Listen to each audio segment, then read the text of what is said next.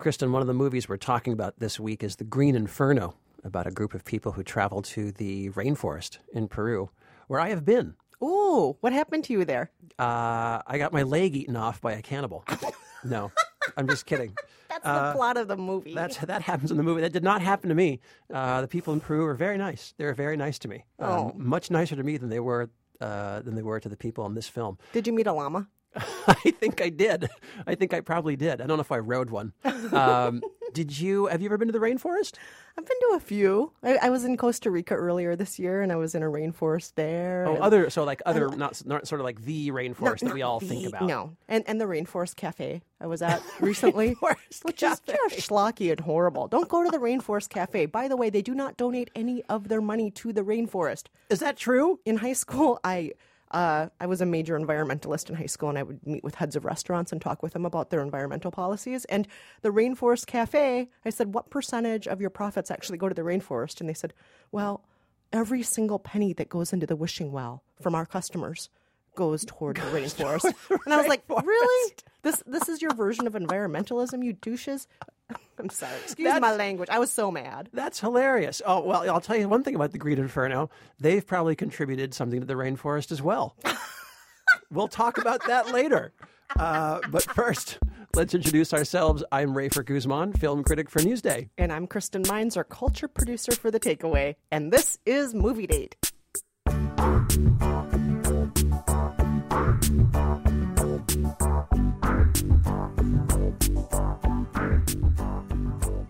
Kristen, we have quite a few movies to get through this podcast. We've got at least 4 biggies to talk about.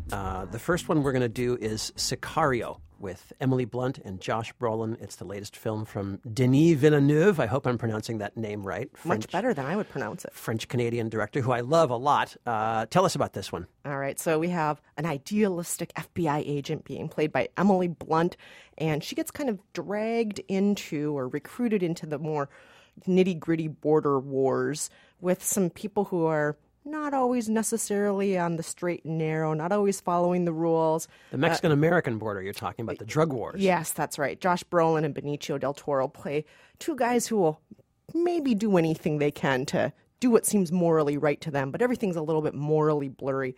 And Emily Blunt's just trying to get her head on straight about what's happening here. She's seeing a lot of death, a lot of bodies on poles, that people being shot up right on like a busy freeway. And she's trying to figure out what's good, what's bad, and everything's very morally murky. Here's a clip. Move! Wait. Get out of the car. Jesus Christ. Overtake! Señor, tus manos! Don't move! Overtake! No! Compas. So I like Emily Blunt a lot. I love her. And Ever since that Devil Wears Prada. That's right. And I love Josh Brolin. And Josh Brolin is great in this movie as this kind of... the whole point is you're not quite sure what he is. Is he a good guy? Is he a bad guy? Right. He's like a charming cowboy, but he's also kind of somebody who's not afraid to take out his gun at any point and say threatening things. Yep, that's right. And Emily Blunt is hanging around with a lot of these gnarly mercenary types, black op types. Who are these guys? Where do they come from? She has no idea. As Benicio del Toro's character says, nothing you hear will make sense to your American ears, but in the end, you will understand, which is a great line. And so what did you think of this? I thought that it started off with a bang. I love the way it started. You're breaking into a house outside of Phoenix in the suburbs, and it turns out that a lot's happened in this house that is unsavory, to put it mildly. However, everything slows down so much after that. And I felt that the pacing was so slow, and I felt that this constant message of everything's morally murky, I eventually just felt like they were preaching at me. We get it. Everything's morally murky. And it just didn't sustain my interest after a certain point, which is too bad because I love the cast in this movie. I know what you're saying. Denis Villeneuve is the guy who did Enemy. He did Prisoners, and he did... Incendie. I hope I'm pronouncing that right. I'm probably pronouncing everything wrong. He is a very moody, somber, brooding filmmaker. And he's got so much atmosphere. Yeah, really atmospheric, which I love about him. I do think you're right. That tendency he has sometimes mutes the action, especially when he's trying to do a thriller like this, sort of like basically a crime thriller. And it doesn't deliver sort of a lot of the electricity you might expect. But I thought it was really gripping. I thought Roger Deakins' cinematography is great. It's got this really moody, dark, just very submersive atmosphere to it. I liked it. I thought the film also worked as like a proxy almost, or a stand-in for the War on Terror as well, where we're facing a lot of the same issues and the same kind of murky morality. But I liked it. I would not say it was a fantastic date. It's not a knock your socks off date, but I thought it was a good, grown-up, interesting crime thriller, and I really enjoyed it. I thought it was a mediocre date at best. Mediocre? I think that, we're a lot smarter than this movie thinks we are. Interesting. Okay.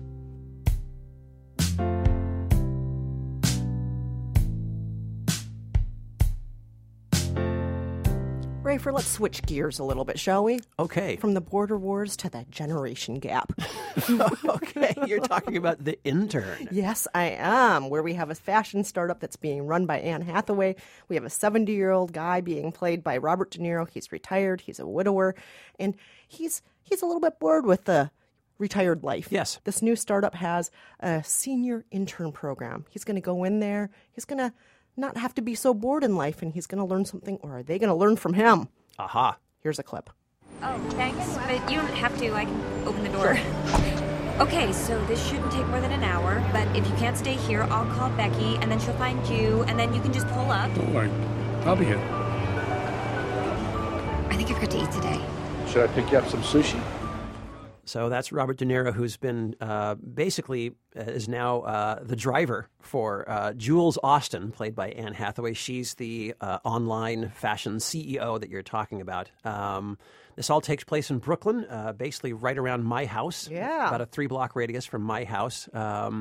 I see Union Market in there. I see Rancho Alegre. Boy, was I sorry to see Rancho Alegre in there. I hate that. Yes, I hate that it's not restaurant. good at all. God. I don't know how it's lasted so long. Why is it still Is open? it just because there's a nice view of the street because it's upstairs? I don't know. You see so many It's other not good at restaurants all. fold, and Rancho Alegre is still there. Yeah, Thanks that little, a lot, Intern, that for keeping it overpriced open. Korean place underneath it. Yes, Isn't there too? exactly. So expensive. Anyway, all right, so that was maddening, but still. So, yeah, now, but like you're saying, Kristen, what you're waiting for with this premise, it's a big, classic, high concept, maybe not high concept, but classic Hollywood premise, right? Two opposites, young, tech-savvy chick and older, widower guy. But what do they learn from each other? Well, really nothing. No, they learn a little bit. He learns things like how to use Facebook. Oh, there's like little tiny things. Yeah, tiny things. She's learning to feel confident in her strength as a CEO. Right. He's teaching all the other young guys in the office things like how to talk to a woman. You should carry a handkerchief. Yeah, things like that. Those are how to be a so gentleman. tiny. Those are such tiny little things. Yes, they are. Though. But you're right. There's nothing monumental that happens in this movie, which I think is usually the case in Nancy Meyers movies. And in Nancy Meyers movies, it's frequently like, this is not monumental. This is just life. I mean, that's true. I know what you're saying. Nancy Meyers, who's so great. She did The Parent Trap, Baby Boom, It's Complicated. Something's Gotta Give. Something's Gotta Give. These are all great movies. And the one thing I will say about Nancy Meyers is she's so good. Whatever contemporary era we are talking about, she captures that era. She captures sort of the modernity of the era so well, and she does that here. The writing is so good. All these details that are in everyone's, when people are talking, Ben, De Niro's character, talks about his briefcase. He talks about all these different things that he's in his briefcase that he's had for 40 years and where he used to work and what his daily routine is. All these things really ring true, and the same goes for Anne Hathaway's character. Everything she's going through, her routine, seems really real and really vivid, and you believe it, and yet so little happens in the film. They just everyone gets along, and they discover that actually she kind of likes Ben, even though she wasn't that into him in the first place, but he's kind of cool, and he thinks, oh, she's good, I'm going to help her out a little bit here and there by just being around for her. And then the film kind of ends, and that's pretty much it. And I mean, on the one hand, I kind of felt like, well, that wasn't much of a movie, but I still walked out feeling kind of happy because me too. everyone's yes. so charming and the writing is so good, and it's got Nancy Meyers has such a light touch. Yeah, I always feel that her movies are about 15% too slow, and they're always about 15% too long. That's true. This one's a little long. You're right. But I'm always happy when I see one I of her know, movies. I know. And her characters are always so likable. Yeah. Like, who doesn't want to hang out with Robert De Niro every day? I know. His character, Ben, and in this Anne movie. Hathaway. And Anne Hathaway, it's like, oh, she's like all my girlfriends who I like the best in this world. Right. I totally agree. Yeah. So you thought it was what would you say, good date? Oh, I totally enjoyed this date. I totally enjoyed it. It was sweet. It was not challenging. It was totally pleasant. It made me happy. It's the kind of date that just made me feel good about the world afterward. Yeah, I guess that's what I would say too. It's a fine, pleasant date. That's kind of all I can say about it.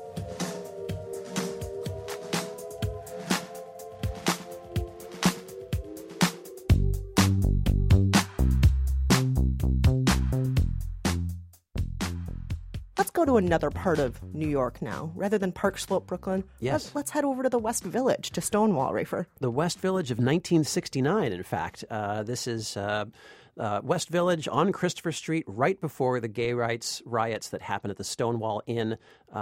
This movie called Stonewall is by Roland Emmerich, who we mostly know for these giant gung-ho, rah-rah blockbusters like Independence Day and The Day After Tomorrow. The Day After Tomorrow. Yeah. And I think also Godzilla. So that's usually what he does. And here he's taken this very small, intimate story about a young teen from the Midwest who is basically has to leave his small town because he has been outed. He's been found out to be having a relationship with a fellow male classmate.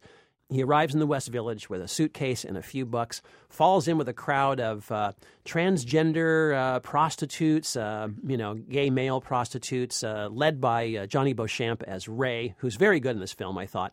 And this kid, Danny, played by Jeremy Irvine, is just trying to kind of find his way in this new world where everywhere homosexuality is very open, and yet he's still dealing with police raids and all the oppression that comes with it. Here's a clip.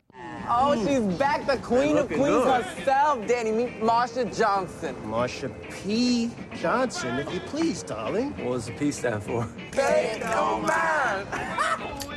Marsha's the only drag queen that's nice to us. Those other nasty bitches don't know one day Jesus is gonna punish them for their sins and fuck them up good. Now, Rafer, this movie's gotten a lot of criticism from people who feel the film doesn't actually depict all the diversity of the gay rights movement during this era, all the people of color. It's not necessarily told through the lens of the people who have been on the ground in New York for decades before this. It's just this fresh-faced white guy from the Midwest. What do you think about that? I would say a couple things. I think one, I think that character is kind of necessary. I think he also represents something very real about that time. Here's a kid who was a high school football star with a scholarship to Columbia, and yet because of his homosexuality and the way his society at home reacts to him, he can't stay there, and the next minute, he's virtually homeless. And I think that's a real truth of what it was like to be young and gay at the time. That's what happens to you. You could be a promising young man one minute, and the minute people find out that you're gay, you're out. You are on the streets. And I thought that was very interesting. And you need that character to bring you into this new world and show you what a remarkable world the West Village was to someone from Indiana, from Kansas, from somewhere else in the country. What a mecca it was to come there and be so open and free, or at least as free as you could be at the time. There are black characters, there are transgender characters, there are older characters, guys, all based on actually not just based on real characters, but they are real characters who were gay rights activists and who were people that wound up being part of the coming gay movement after the Stonewall riots. I'm not one to talk. I'm not gay. I wasn't there. I don't remember it. I know it only, obviously, third hand from history. But I would disagree. I think it shows. That time and place as being very vibrant, problematic, and important. And I think it works. I don't think it's a great film. I think it's a little low energy, and the story's a little scattered, a little vague. But I think overall, it's got a real sincerity and heart to it that comes through to me. And I thought it was a pretty good date. Please tell me it's better than the Stonewall movie from the 1990s. I never saw that Stonewall movie. I never saw it. Listeners, don't watch that movie. Don't do it. I think Roland Stonewall is perfectly good.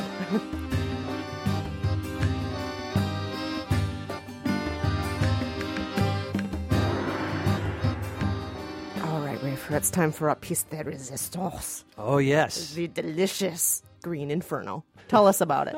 Well, this is the latest from Eli Roth, the writer-director of Hostel, you may remember. In this movie, he has set his sights on a bunch of college and college-age environmental radicals. They've got a group called ACT. They're going to go to Peru and chain themselves to some trees and blow up some bulldozers, stop the evil corporation from mowing down the rainforest, and they're going to save this local tribe in Peru. There's a young girl named Justine who joins them. She's a little bit smitten with Alejandro, who's the leader of the radicals. He's so charismatic. Yes, he's so passionate about the causes. Yes, exactly. But she goes because she also feels that she's got, that she's righteous in her cause. Anyway, they do go to Peru, and of course what happens is the tribespeople, the very tribespeople that they're trying to save, wind up hunting them down and eating them for dinner. Here's a clip. I love you. I love you too. Please be safe. I will. Bye. See you Monday. That's Justine's friend saying goodbye to her. See you Monday. But you may not see her on Monday, as we know, as Rafer was just saying. Cannibalism. That's right. That's Sky Ferreira, the singer, playing Justine's friend Casey, by the way. She's actually quite amusing in this film. And Sky Ferreira is really actually the voice of, I think, Eli Roth in this movie, right?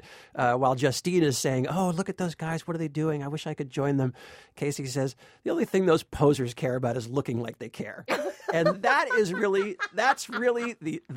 the theme. That's the theme of this movie. That's the sin. There's always a sin in a horror film, and that's the one here in Green Inferno. These guys are a bunch of naive, self-righteous blowhards who don't understand the causes for real. Right. They don't understand the people. They don't know how the world what they're works. Getting into. Right. They can't do anything without their cell phones. Exactly. And they go out to Peru where they don't belong, where they aren't wanted, and they mess things up, and look what happens. Peru eats them alive, literally. I thought this movie was absolutely hilarious. This cracked me up from start to finish. What did you think, Kristen? I did like seeing these irritating activists get their due. Because even though I, at the beginning of this podcast, was talking about how I would, meet with heads of restaurants about environmental issues in high school, which I really cared about, I believed in meeting and conversation, and I had these other friends who actually believed in chaining yourself to trees and doing that kind of stuff. And those friends I never agreed with. We really were splintered. I was like, I believe in lobbying. I believe in, paying attorneys to work these causes. And they really believed in, no, you chain yourself to a building or you chain yourself to... And I always kind of wanted to see them be eaten alive by cannibals. I kind of did. We totally, I'm sure there's a place for both kinds of activism. But so I did enjoy that. And yet I was really upset by the depiction of the Native Indigenous peoples in this movie. Yeah, they're just monsters. The way the film, zooms in and pulls out and zooms in and pulls out and depicts them as heartless monsters. They never have their lines actually translated at all. And the way Eli Roth made this movie, I felt was really exploitative. He went down there into the deep, deep, deep parts of the rainforest where the people had never even seen film technology. He showed them an exploitation cannibal film and said, can you guys pantomime this and act this out? And they did. So now they're just being his puppets for this movie.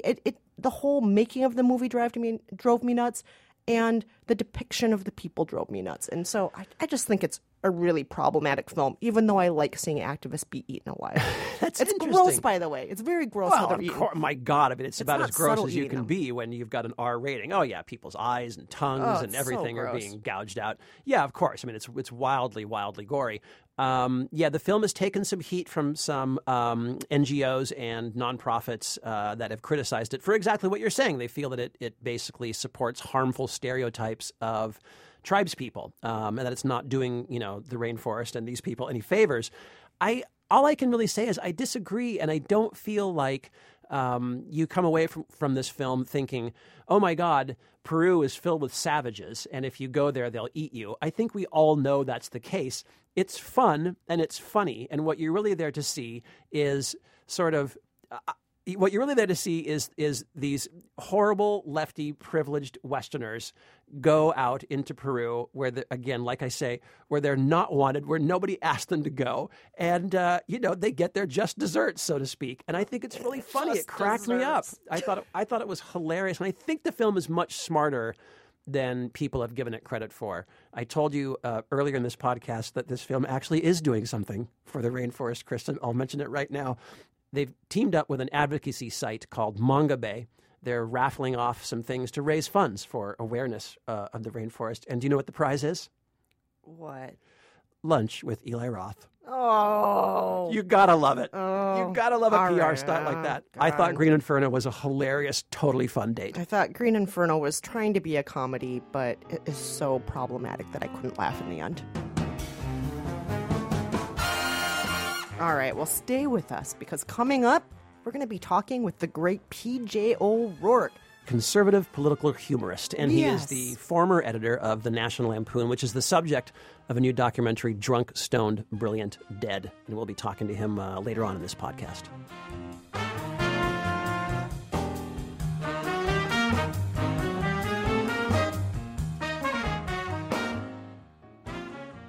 I'm Kristen Meinzer. And I'm Rafer Guzman. And this is Movie Date. And Rafer, we have a very special guest today. We certainly do. P.J. O'Rourke, he is the former editor of the National Lampoon, which is the subject of a new documentary, Drunk, Stoned, Brilliant, Dead, by Douglas Tirola, that looks back at the magazine's heyday and its influence on comedy over the coming decades. P.J. O'Rourke, after he left the National Lampoon, became a very well-known political humorist, conservative commentator, surprisingly to some. He's also been called the most quoted man alive, and we spoke to him about his years at the National Lampoon. The first thing we wanted to know was really what it was like during that time and how the historical and cultural events of what were happening in America informed and set up the whole universe of what became National Lampoon. And this is what he told us. All that sort of good cheer of the Kennedy era, that ended, of course, in Dallas. And then all the fluffy nonsense of the flower power people, that ended with Charlie Manson and Altamont. And the war, of course, was still on at the time the Lampoon was founded. This war that had clearly become unwinnable, and that we didn't seem to know how to stop fighting. So it was a dark era, and Nixon was president. Right. It's before Watergate, but, with Nixon, it was always dark. And so the stage was set for we are going to make fun of everything. We don't care about anything, for a sort of, as my son, when he was about 7, would have said, I should worry, I should care, I'll pull down your underwear. Yes. It was essentially the motto of, we tried to dress that up in more adult terms, heirs to Lenny Bruce, etc., but that's what it came down to. Now, PJ, bring us into those offices during this political time. And inside the offices, the film makes it look like it's a lot of marijuana and, no one's getting enough sleep. Everyone's partying a lot. Or how would you characterize that First office? Place, it was like way more beer than anything else. I was, by the time I got to the Lampoon, which was a little late. I mean, I started to freelance for Lampoon maybe late 70. Lampoon was founded in 1970. I started to freelance in late 72, and wasn't full-time until 73, so I missed some of the very beginning. But I have a feeling, these are Harvard kids.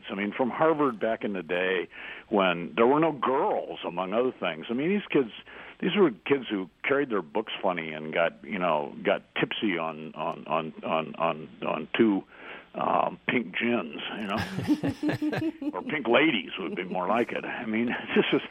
This was not like your heavy-duty party crowd. By the time I got there, I'd done all that, and I was pretty much finished with that sort of thing. A few of the people there were fond of pot, and there was a little cocaine going around, as there was everywhere in those days. But it was not a big party scene. You said earlier these are all guys coming from an era of Harvard being a men's school. It was a boys' club. There's no doubt about that. That we had some talented women writers. There was Emily Prager and Beats, but really, I think I may have named them all. You had Sherry Flanagan, the cartoonist. Oh, no, we had women cartoonists, and illustrators, in plenty. There was probably far better gender balance over on the art side of things. It was, we're going back a long time now, 45 years. And women just didn't play the same role in entertainment as they do now. Anything in the Lampoon, looking back, that you're embarrassed by? Anything that causes you a twinge of embarrassment or regret? Oh, how long do we have? We really thought in the 70s, we really thought that we could do what Lenny Bruce had been arrested for doing, and people would love us for having done it. That is to say that we could use all sorts of prejudice,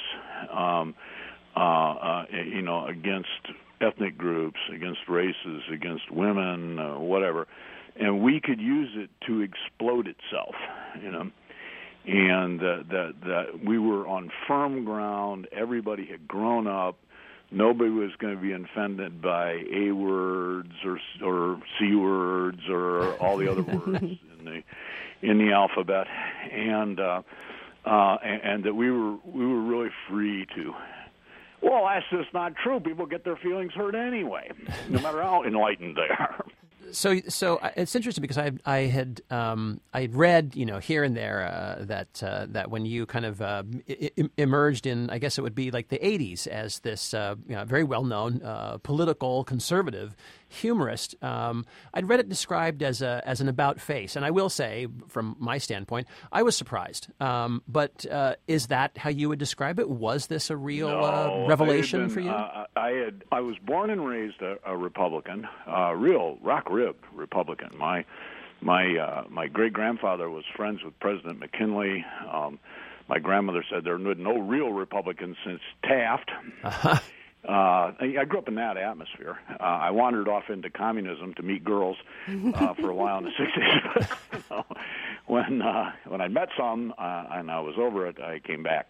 So I have been a communist and a Republican. I've never been a Democrat. P.J. O'Rourke, thank you so much for joining us. You're welcome. It was fun. That's P.J. O'Rourke, conservative humorist and columnist, as well as former editor of National Lampoon.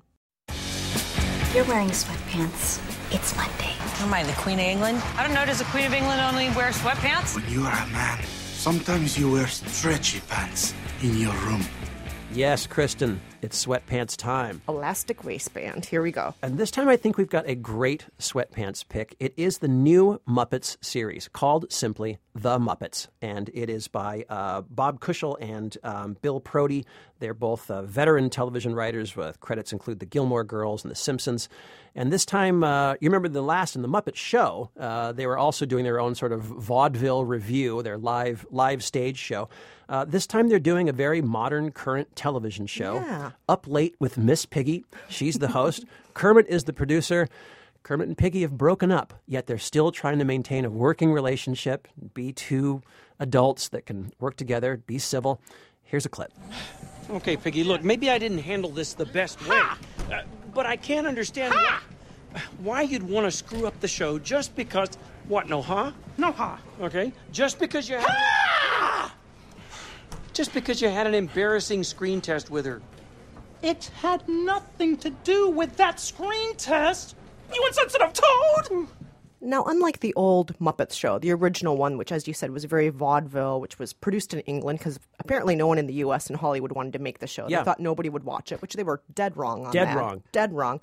This new one is not old-fashioned. As you said, it's very modern. It feels a little bit like The Office because you have that kind of mockumentary feel about it. Yes. Crossed with The Tonight Show. One-on-one interviews with each character, Gonzo, Scooter, whoever it is, all that. And it's so thoroughly modern. There are a lot of jokes about everything from homosexuality to interracial dating or interspecies dating. Yes.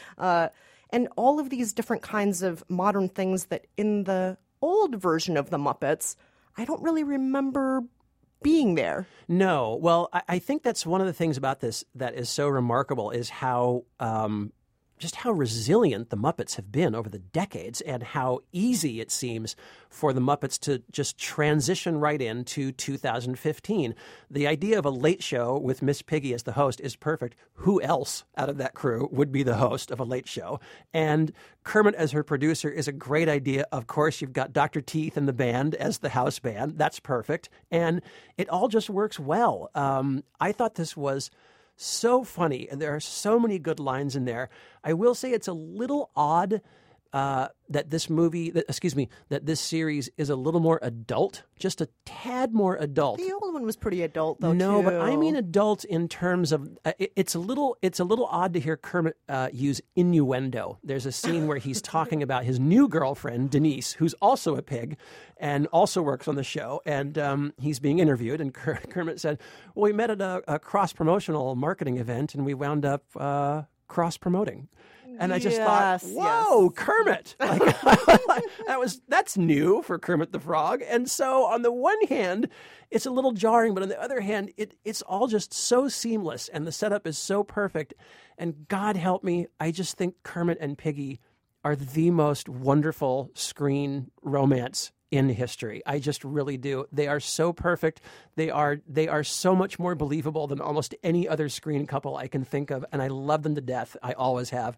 They're great. I loved this show. Well, I have to say, Rafer, I don't love it as much as you do. I'm Really? still warming up to this, and I think I'm like a lot of people out there in the world who I just have such nostalgia for the old Muppets, and I'm still getting my footing with this new version of the Muppets, and I'm not totally on board yet. I want to be, and I did laugh out loud at a few points, but I still, and I blame myself for this, I still am in the past, I think. And Interesting. And this new version of the show I'm not quite on board with yet. I'm going to give it more of a chance. Okay. Because I just love the Muppets so much. I love these characters. And I don't know if I think Kermit and Piggy are the best couple in the whole world. I always thought that he was kind of a negligent, non-committal jerk in that relationship. And yes, I know she's got a big personality and she can be very challenging to date, but I just always thought that, come on, Kermit, throw yourself in there. Oh, interesting. Don't be so standoffish. Very interesting. Give a little love. This woman loves you, and she constantly tells you, Kermit, I love you so much. And yes, but she's so controlling. That's the problem. No. That's the problem. That's the magic of the tension. she can't let Kermit be a man. That's the problem. So you think if he mans up, she won't want him anymore? I don't know, but that's the endless tension in the relationship. 'Twas ever thus, Kristen. I love it. I love the Muppets. For once, I'm on the side of modernity. I'm moving forward, Kristen. I'm moving forward with the new Muppets. I love this show. All right, we'll see if I can move ahead with it. Okay.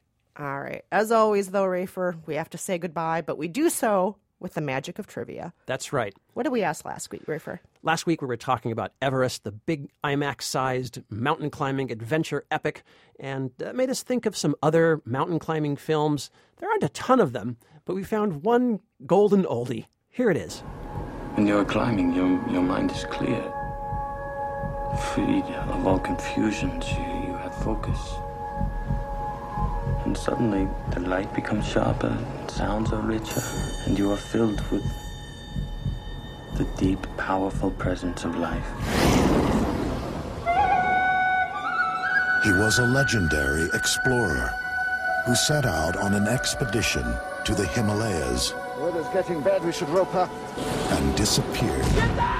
We asked you to name that film, and we got this correct answer. Hi guys, my name is Helder, and I'm calling from Dartmouth, Massachusetts. And in response to your trivia question for this week, I believe that is Brad Pitt in the movie 7 Years in Tibet. Pretty good flick. I remember it well. Love you guys. Bye. Helder, great job. Your name's Helder, right? Helder? That's what he said, Helder. Helder, I hardly knew her. Oh, Kristen. I'm sorry. I'm so sorry. I'm sorry. You've turned into Fozzie Bear. That's correct. 7 years Yes. in Tibet, starring Brad Pitt. And you wouldn't know it from that accent. oh, das ist gut. I was in the Himalayas. That's not Christoph Waltz. And this week, Kristen, what's our trivia question? Well, this week, in honor of cannibal movies, where we eat humans. They need more honor, those cannibal movies. Here's a clip of a movie which cannibalism is also featured in. You're gonna need a separate truck for all your stuff. What the hell is going on here? Looks like your wife's leaving you, mister. Sure she is. Hey, don't you touch her. Let go. Put her down. Right. Let's go. Come on. You okay? Miss Ruth, get out of here. Come on, Miss Ruth. Come on. Come on. Go. If you ever touch her again, I'll kill you. If you know what that movie is, give us a call. 5717 Movies. Or you can write to us at facebook.com/moviedatepodcast.